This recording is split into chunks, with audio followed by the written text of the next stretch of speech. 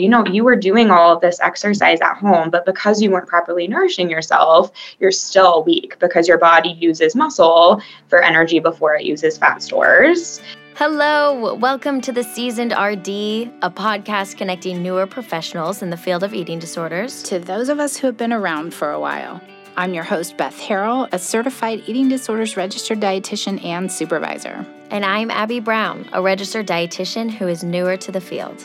I think of myself as a well-seasoned cast iron skillet with wisdom and experience, yet always ready for something new. And I think of myself as an Instapot with innovation and a fresh perspective.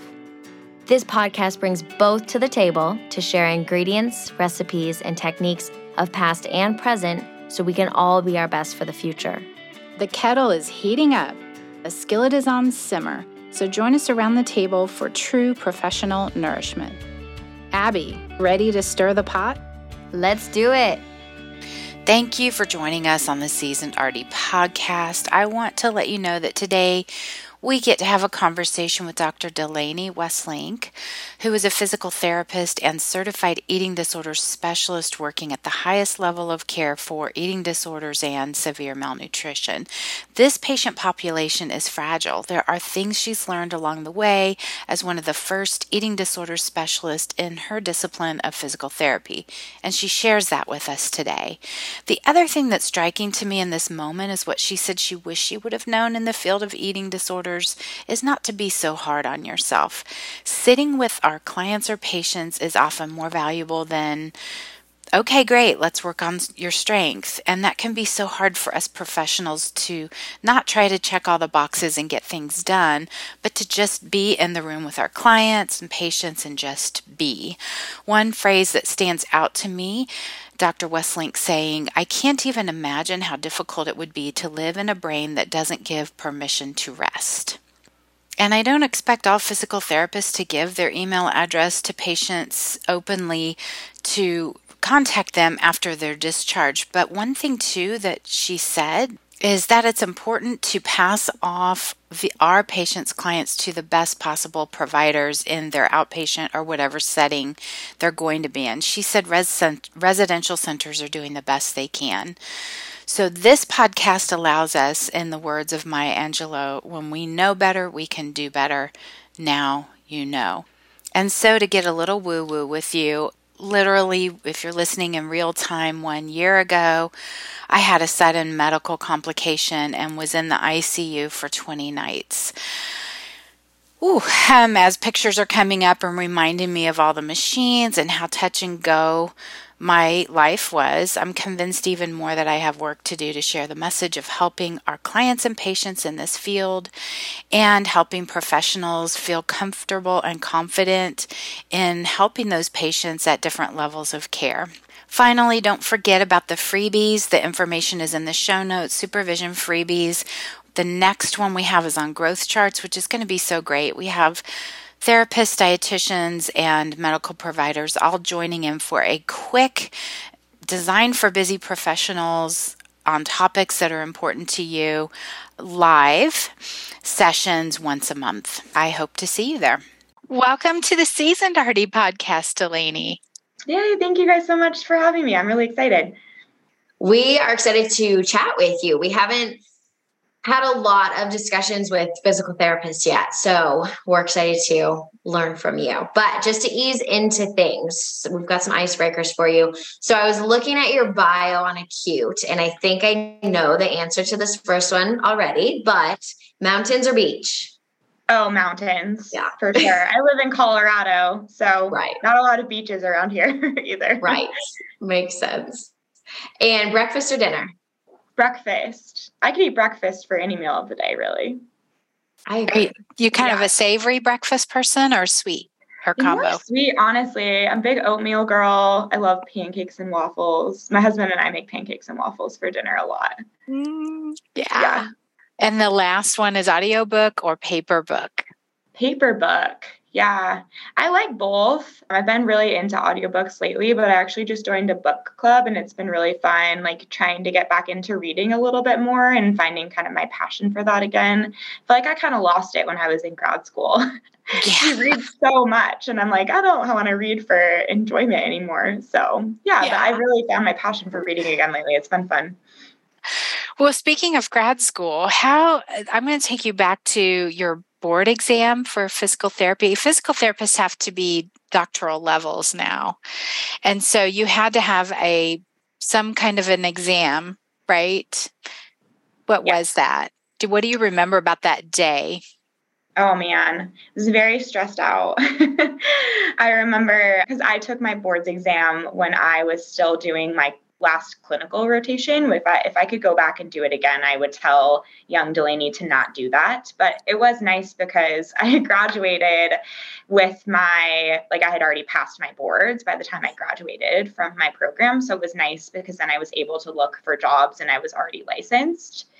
I just remember being really uncertain and scared. But then as soon as I sat down and started taking the exam, I had really prepared myself for it. And my school had also prepared me for it. So I just remember it being a very long day.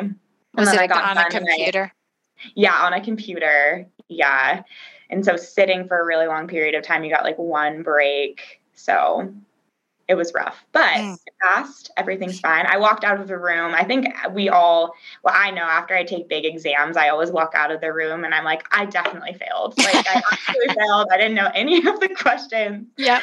So there's definitely some of that imposter syndrome. For sure. Seems like forever ago that was. For sure. And that's way behind you now. So how did you get into physical therapy and how did you get into eating disorders? Yeah, it's kind of an interesting path, I think. So I wanted to be an athletic trainer for when I went into undergrad. That was kind of what I was set on doing because I had done an athletic training program in my high school. So I went to college and I started doing that because the college that I went to University of Montana in Missoula. So they had like a 2-4 program. So you could do 2 years of undergrad and then 4 years of the athletic training program and then graduate in 6 years, which I thought was kind of cool. But then one of my really close family friends actually suffered from a pretty bad stroke when I was in college. So when I came home that summer, I spent a lot of time with her just because we were really close to them. And I went to her physical therapy appointments with her just because I was kind of thinking, okay, if I'm interested in athletic training, this might be really interesting too. Just because before then, I really wasn't super familiar with physical therapy. I played soccer my whole life, but luckily I didn't get any major injuries. So I never really had to do any physical therapy. So I went to the physical therapy sessions with her and I got to know her physical therapist really well. And I just fell in love with it. I kind of came to realize that I liked the rehabilitation of injuries more than I liked the acute injury that you deal with in athletic training. And I really like in physical therapy, the connection that you can make with patients. I've always really liked meeting people and getting to know about them and asking questions about themselves. So I loved that you met this person when they're at their most vulnerable state most of the time. And you get to build that rapport with them and just work with them for a long period of time and watch them get stronger and watch them achieve their goals. So then when I went back to college the following fall, I changed my major. I got my degree in exercise science and then applied for physical therapy school. And then eating disorders specifically, I kind of fell into it, honestly. I went to physical therapy school at the University of Colorado, Denver, the Anschutz Medical Campus in Denver. So obviously I came to school here and then stayed here. And we actually had a presentation in one of my classes by Michelle Logging. She was kind of spearheaded, physical therapy and eating disorders in a big way. And I just remember sitting there and I was thinking, this is so cool. And this is not something I've ever heard of before, but I probably will never work in that setting, but it's something to make a mental note of, And I went up and talked to her after the presentation and I was just like, this is so great. Thank you for coming. So then I graduated from physical therapy school in December of 2018. And then I was, looking for jobs. I actually started in home health pediatrics, which I really loved working with kids, but I realized pretty quickly that home health was maybe not for me. Just as a new grad, you're kind of out there on your own and I just didn't feel like I had a lot of guidance, and I wasn't feeling super passionate about what I was doing. So I continued that for about 5 months while I was still looking for other jobs. And then I saw this job at Acute that was posted for a physical therapist. And I thought, I'll apply to it, but I probably won't get it because I'm a new grad and I don't have any experience in eating disorders and whatever, I'll try. And who does at that point? Yeah, exactly. And, so I applied and I just ended up really hitting it off with the other physical therapists that worked here. I think that honestly was like the deciding factor, is that her and I got along really well. And she was like, you have a great personality for this setting, and anything else I can teach you. Right. So then I've been working here ever since. So I've been working here. It'll be 4 years in May, which is crazy. It goes by so fast. And every day I'm so thankful for what I do. I feel really fortunate that I just kind of fell into this job and that I love it. I know that's not always the case for everyone. They have like different journeys, but yeah. So cool. So you played soccer, kind of got the athletic training piece. And then this is what this podcast really is about, is bringing in people who are in their early experiences, and whether you're in your internship or whether you're working with a friend who has had a stroke and you're learning about their long-term physical therapy, it's finding our niche and how do we learn what we learn. So you listen to Dr. Logging. By the way, I will link to her episode to her show in the show notes, because she taught me so much too. And then, so how did you learn what you learned? And one of the things you said is, we'll teach you what you need to know. So what do you think helped you learn what you needed to learn to be a physical therapist in what I call the ICU for eating disorders? Yeah, I think when I first started here, I was definitely scared and intimidated, just because the patient population we work with is very fragile. And like you said, I was coming in and I was essentially a new grad. So I was not only learning the field of eating disorders, but I was learning kind of the type of clinician I wanted to be, right? I was still building up a lot of my skills in general. So I had a mentor. Michelle was a big help. We met with her quite a bit, since I essentially took her spot when she left to build her outpatient clinic. That's when I started working here. So she was a lot of help. We had like meetings with her and things like that. And there were presentations that she had created that were like on my computer still, that I spent time looking over. And then Nicole Sabatka, she was the physical therapist that worked here when I first started. So she was a big help for me. She was really my mentor. And now she does outpatient. I don't think she does some work with eating disorders, but she mostly does pelvic floor in Utah. So I think it was honestly just trial by fire, to be honest. Like, I think it was a lot of just the environment that I was in is very supportive. Like at Acute, we're so lucky because we have so many people that have been working in this field for a while. I had the opportunity to shadow everyone on the team. So I shadowed like a dietitian, a social worker, a psychologist, psychiatrist, medical doctor, everybody, and just asked a bunch of questions. I think I just tried to like remain curious and allowed myself to be humbled. And if I didn't know things, then I was okay with saying, I'm not sure about that, but let me ask. I think just since physical therapy in this setting is so new, there's still a lot that we don't know, and just kind of trying things out and seeing how they go. But I think at the end of the day, it's really not that different. Like, as you're really just treating the impairments as a physical therapist, right? So someone comes in and they have a lot of weakness. Well, then you're working on strengthening. Someone comes in and they can't get out of bed independently. Okay, well, then you're working on bed mobility. So I think it's a lot of just the things that I learned in physical therapy school. But one thing that's different is just the patient population. You have to be careful about what you say, making sure you're always being respectful. I used to say things like, oh, you're looking good. But I learned that can be really harmful when you're working with this patient population. So I think honestly, just really a lot of humbling and just trial by fire and learning a lot from the people around me. And then doing my SED certification, I learned a lot as well, like taking the core courses. I learned quite a bit. I really try to be good about each week I'll go on to like the Journal of Eating Disorders or some kind of eating disorder journal and read an article, just trying to keep up to date. So I think it's just a whole host of things, but I think just not being afraid to jump into it and knowing that you're not going to be an expert at first, and that's okay. Being really mindful about the people you surround yourself with and being okay with having a mentor and not trying to go it alone, Which I think is helpful for a lot of newer professionals listening, because we go through so much school and it's like, well, I should know everything by now, right? I should be able to jump into this and just roll with it.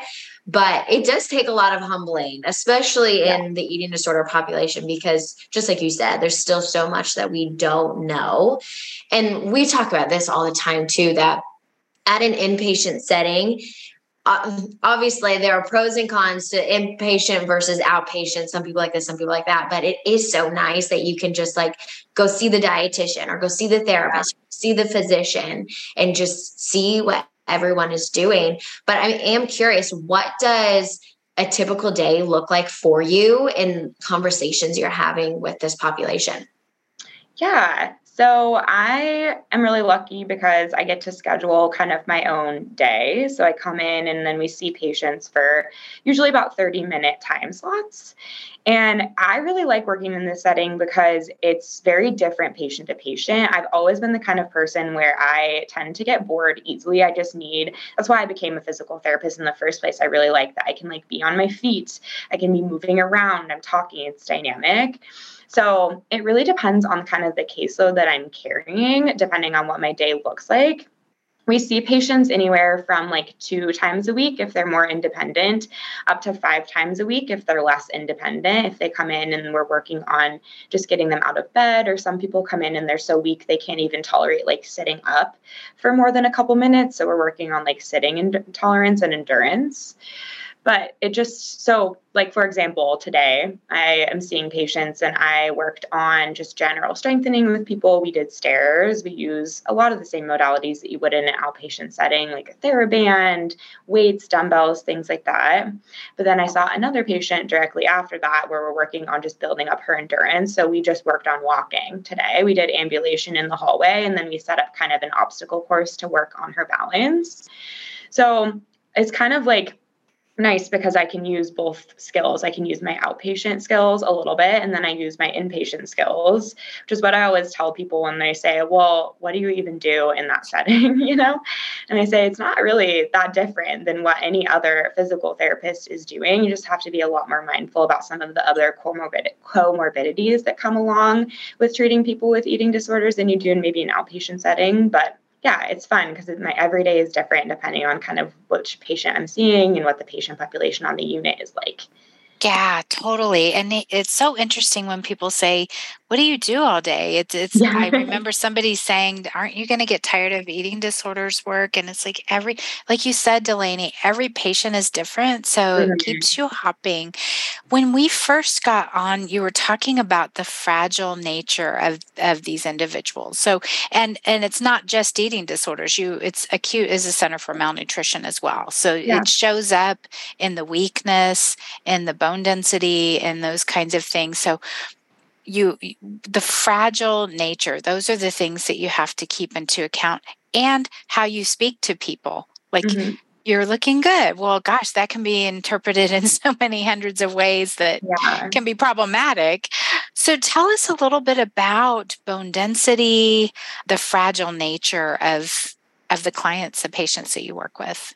Yeah, absolutely. So I actually recently read a study that said that over 90% of individuals with eating disorders have osteoporosis, which is crazy to me. I think a lot of it depends on the chronicity of the illness. So most of the time, if we have somebody who comes in and they're young, maybe they've only had their eating disorder or have been malnourished for less than a year, then they might come in and they have a lot of weakness because they're in this new body where they've lost a lot of weight. But we don't have to worry as much about their bone health because they haven't had their illness for as long. But if we have folks who come in and maybe they are 25 and they've had their eating disorder since they were 12, you can pretty much guarantee that they're going to have decreased bone mineral density, whether it be osteoporosis or just osteopenia. And a lot of our patients are really afraid to take medications. They don't want anything extra in their body. So oftentimes that leads into them being afraid of taking medication that will help with their bone mineral density. So I always provide a lot of education to people, especially at this level of care. I just assume everyone has decreased bone mineral density. It's better to assume than not. So I provide a lot of education about tasks that you would think are really simple, like getting in and out of bed. We always teach people to do a log roll technique. So they're rolling over to their side and then pushing themselves up to sitting. Provide a lot of education about different positions for their body. So I actually read an article a while ago about yoga, because you'll see in like eating disorder treatment, yoga is everywhere, right? But yoga can be really detrimental on the body if you aren't careful about what positions you're having people go into, or if you're having people go to like the full extension of a pose that maybe doesn't feel good for their body. So in that article, it talked about how spinal flexion, so like extreme spinal flexion going forward, and then extreme spinal extension going backward are two of the biggest motions that can cause compression fractures in people with osteopenia and osteoporosis. We're going to take a quick break to recognize the sponsor of this episode and some coming up. I'm always surprised when people don't know about Acute Centers for Eating Disorders and Severe Malnutrition. It is that resource that truly is life-changing. Acute Center for Eating Disorders and Severe Malnutrition is your partner in assessment, referral, and treatment for patients at risk for refeeding syndrome, something that I say we as dietitians are so anxious about, and medical providers in the outpatient setting, as well as those experiencing other dangerous medical complications of malnutrition, of purging, and of excessive exercise.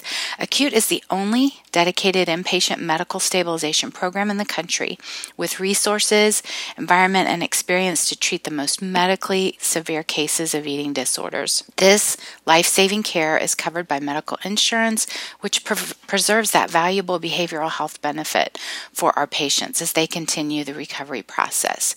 When patients are medically stable, they discharge to the appropriate next level of care, typically their established eating disorder care team or referring IP-RES program. All care at Acute is overseen by Dr. Phil Mailer, who his episode will drop next week. His second episode, the world's leading expert in the medical treatment of eating disorders. Expertise and experience matter when seeking medical care for severe eating disorders. You deserve unmatched understanding. Dr. Mailer and the Acute team bring to each and every case. So you think about in a yoga class, if you do like a forward fold even, but you don't have the muscular stability around your spine or the bone stability to protect that, then it can really lead to a lot of injury. So I talk to people a lot about that.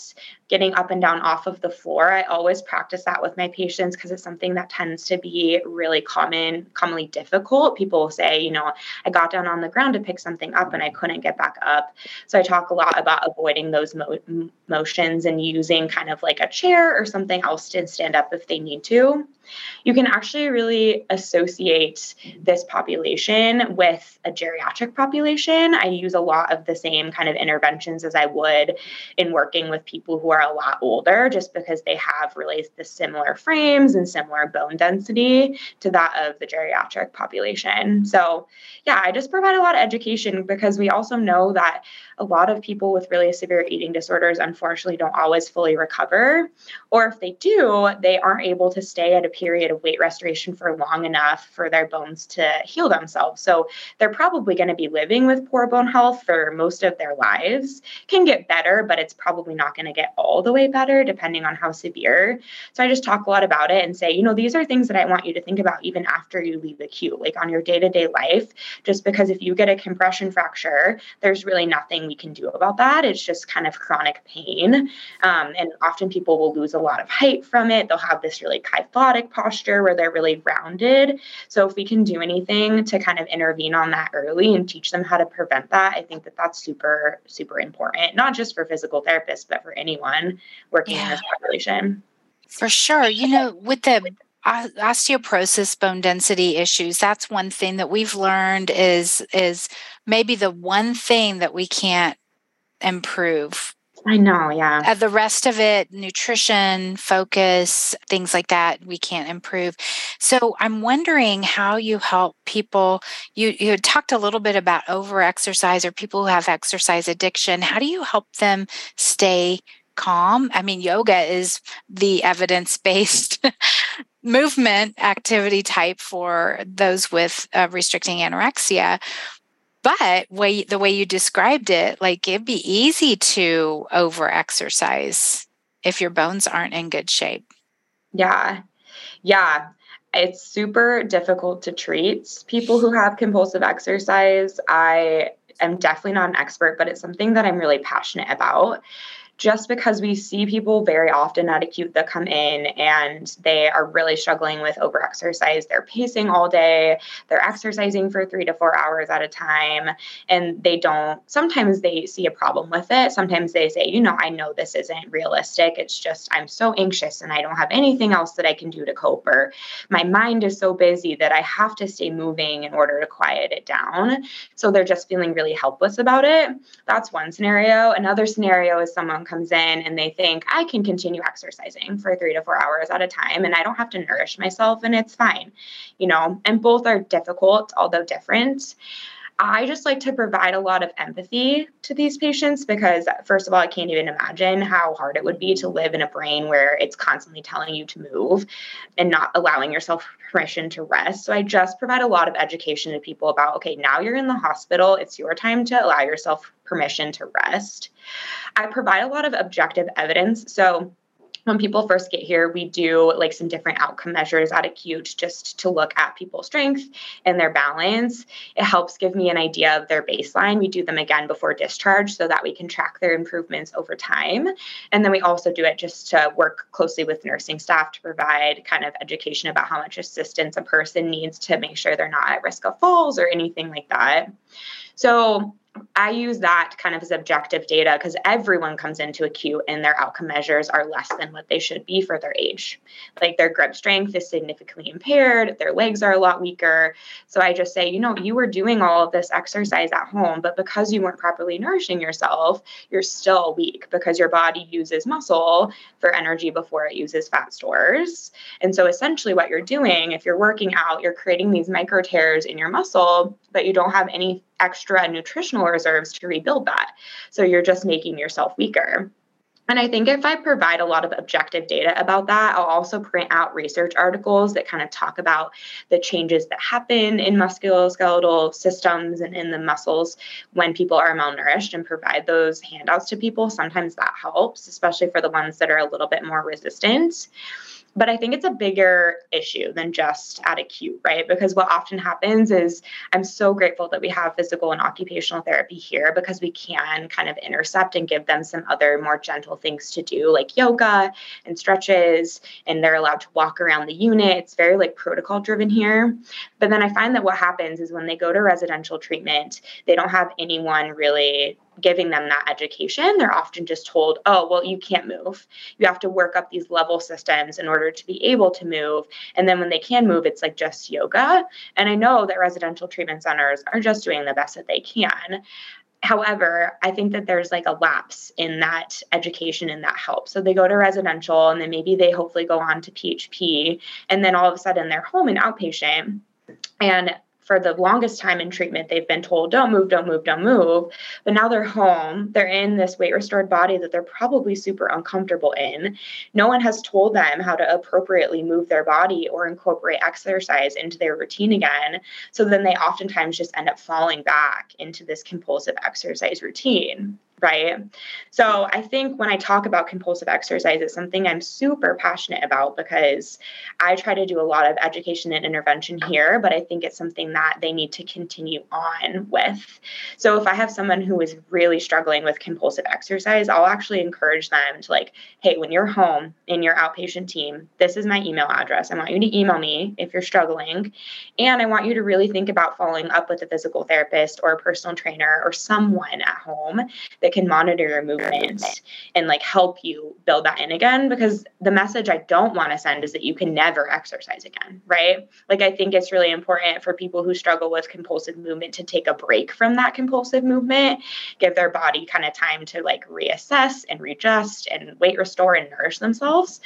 But I think it's really, again, not helpful to be like, oh, you have a hard time with exercise, you can never exercise again, you know? So we'll use exercise assessments at Acute as well. We use the compulsive exercise test and the exercise dependence scale, which I really like, just kind of broken up into subscales. And it kind of gets down to the why behind why people are moving. Like, is it a weight control thing? Is it a rigidity thing? Maybe it's true compulsion, anything like that. But I mean, to be honest, when I take those myself, I score highly on them. You know, like, I think people who are active can have areas of compulsivity to their movement. I think it's just about having a balance and also being able to like nourish your body properly to keep up with the amount of activity that you're doing. So yeah, I love talking about that. I could talk about it all day. I'm super passionate about it, but I'll leave it at that.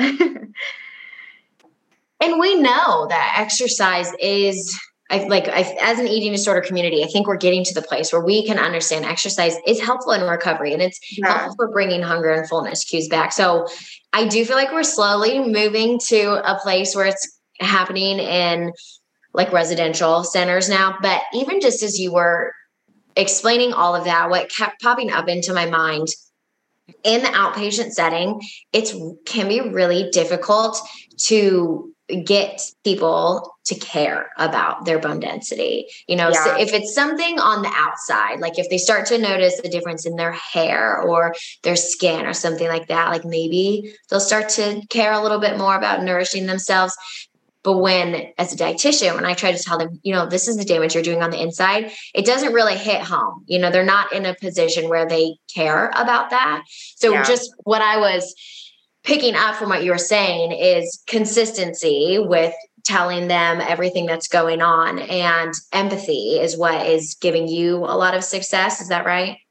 Yeah, I think so. And I think, I mean, to add on what you're saying, I think it's really hard because in this patient population, you can't change things for them until they're ready to make that change. You know what I mean? Like, which even is so when it comes, hard. Yeah, it is, because you like see so much hope for them, but if they're not ready to make that change, or if they aren't ready to think about their bone health, then unfortunately they're probably not going to be until they have a compression fracture. We even have people sometimes at Acute that have like idiopathic fractures where they just get a fracture. We have people that are really young, like as young as in their 30s, that will fall and break their hip. Like, so I think sometimes just some reality checking of like, you have a chance to intercept on this now. If you don't, it could be really detrimental for you in the future. Yeah. But I think that is really hard. I struggle with that a lot too. Like, you can provide them all the resources and education and, you know, help and hope that you want, but unless they're willing to start making that change for themselves, it's like, can't force it on them. So what do? You mentioned that people might pace the floor. Mm-hmm. What do you do to help them calm and rest? Yeah. Super hard, I will say, but we have a couple things that we've done in the past that have been helpful. We really collaborate with our occupational therapy colleagues about doing like mindfulness with them, breathing, a lot of things like that. We'll give them yoga programs. We have rocking chairs on the unit that we'll give to people, which has been really helpful. We have like a stability ball that we'll use sometimes that I'll give to people just to bounce on, like finding other things to kind of soothe themselves. Sometimes we'll even set up like a behavioral plan with them of like, hey, you know, you can earn laps around the unit if you don't pace, or let's talk about how much you think you can pace, and then we need to stop so that they're not pacing all day.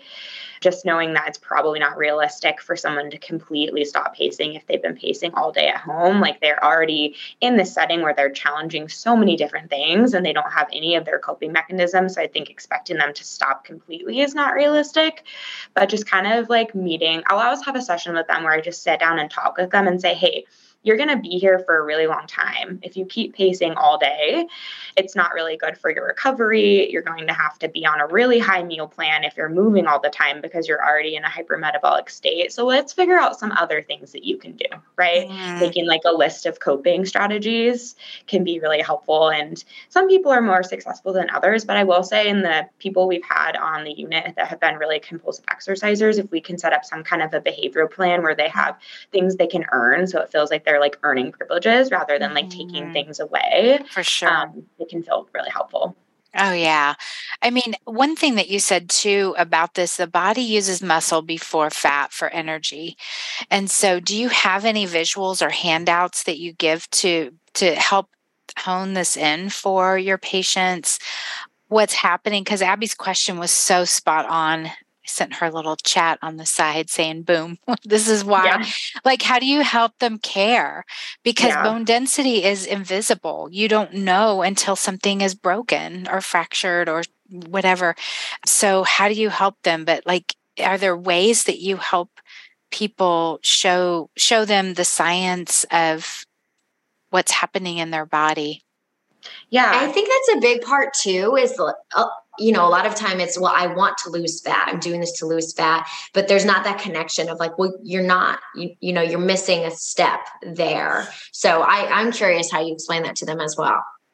Yeah, I have a couple articles saved on my computer that I really like that talk about the changes that happen with malnutrition. And one of them highlights how malnutrition impacts muscle specifically and how it causes weakness. There's one that talks about how weakness from malnutrition can impact people for even like multiple years, like over 20 years of their life. So I'll just really provide articles, honestly, because it's like really a lot more difficult for them to argue with that than it is for them to argue with just random facts that you're telling them. Sometimes that doesn't work. I have had patients say, well, you can find an article to support anything. And I'm like, that's true. However, this is what I'm sharing with you. And I really think you'd have a hard time finding an article that says that malnutrition and, not being at a healthy body weight is good for your bones and your muscles. So I have a couple articles that I really like that talk about like the changes in muscle fiber types that happens. This is actually really interesting. So when people are malnourished or underweight, as they lose weight, their muscle fiber types actually change and they have an increased accumulation of glycogen in their muscles. So you know how most people have like a normal amount or an even amount of fast twitch and slow twitch muscle fibers? With malnutrition, the fast twitch muscle fiber types actually turn into slow twitch. So if we were to take like a little biopsy of like somebody with an eating disorder or someone who's malnourished, their like quadricep muscle, let's say, and we were to look at it in a lab, they would have mostly slow twitch muscle fiber types. So, and I don't actually know why that happens. I personally think that it's probably like a compensatory mechanism that the body does, just because number one, it's like slowing down just because the body doesn't have enough nutrition. But I also think it's like, okay, we don't have enough nutritional stores to keep going at this pace. We have to figure out a way to slow down. So I really like that one just because it kind of highlights, and I can email it to you guys after. Awesome. Yeah, these articles I'm talking to you about. Yeah, I highlight that just because it's like your muscle fiber types are changing and you're slowing yourself down by being malnourished. And I think it's a little bit more difficult for them to argue with that. I've had really a lot of success with people who have met me with a lot of resistance. If I sit down with them with articles and I say, this is what the research is supporting and saying. So I think that can be helpful. Yeah. I mean, you've enlightened me on a couple of things. One, well, I'll go back to the weight-bearing activity, and this is in the general population. Weight-bearing activity is good for bone density and bone strength. Yes. If you are restricting anorexia, then it's the opposite. Weight-bearing can cause problems. Now, so I knew that piece, but then the yoga, as in my mind, that's the evidence base, that's the right thing to use, but you're dealing with the most fragile. And so the bending, that is not for everyone. And then with this slow twitch and fast twitch muscles changing makes perfect sense. Your body senses the famine and it has to figure out a way to downregulate. Once the muscles once it switches to slow twitch, can you get it back to fast twitch? Yeah. So that's the cool thing is that with like weight restoration and all of that, it does switch back eventually. It takes a really long time. I've done some research into this and I haven't found a super consistent answer, but based on what I found, it seems like it can take up to a year after like the initiation of treatment, along with the maintenance of full weight restoration for your muscles to fully repair themselves and kind of get back to that normal point. So that's actually interesting too, that you brought that up. It just sparked that when we redo outcome measures, when people leave acute before they go on to residential treatment or wherever they're going, their strength is still impaired. So I use that as a big educational tool too of like, we just medically stabilized you. You're not weight restored. You still have quite a long way to go and your strength is still impaired because of that. So just kind of like hopefully lights a fire under them of like, it's really important that you continue on in this journey and continue on with the weight restoration because that's going to be the key thing that you need in order for your muscles to kind of repair themselves. But yeah, it's one of those things, like Beth was saying, most things get better. It's mostly just the bone density that seems like it's kind of the sticking point, but all of that stuff can normalize. Yeah. Yeah. And we've heard this year time frame more and more. Yeah. So it's a long time. It is. Yeah. It's crazy. I think it can make people feel a little discouraged sometimes. Yeah. I would feel discouraged, but I think it's hopefully just a good indicator of like, you got to keep trucking along. It's a marathon, not a sprint. I always remind people too of like, you didn't get to this level of malnutrition overnight, right? Like it was years maybe of all of these things. It doesn't happen super quickly. So it's not going to get better super quickly either. It's just something that's going to take time and effort. Mm-hmm. I would love to just like be a fly on the wall in your session. This all sounds so interesting. Honestly, every time we interview someone, I'm like, oh, maybe I should be doing that. Like I should just become a physical therapist. Right. I know. It's funny. I'll be doing something with patients. Like sometimes I'll incorporate like fun activities into our sessions. Like we have like a soccer ball and sometimes I'll use that to work on balance and stuff. And people around the unit are always like, man, I want to be a physical therapist. Like this looks so fun. Oh my gosh. No patient ever says that about their dietitian. Like, yeah. You guys have a difficult job. You guys definitely have a difficult job, but you are one of the most important members of the team, in my personal opinion, like if not the most important. Well, thank you. We wish there were more of you out there for these facilities. That would be lovely. But it has been so nice to chat with you and learn from you. But we do have a wrap-up question.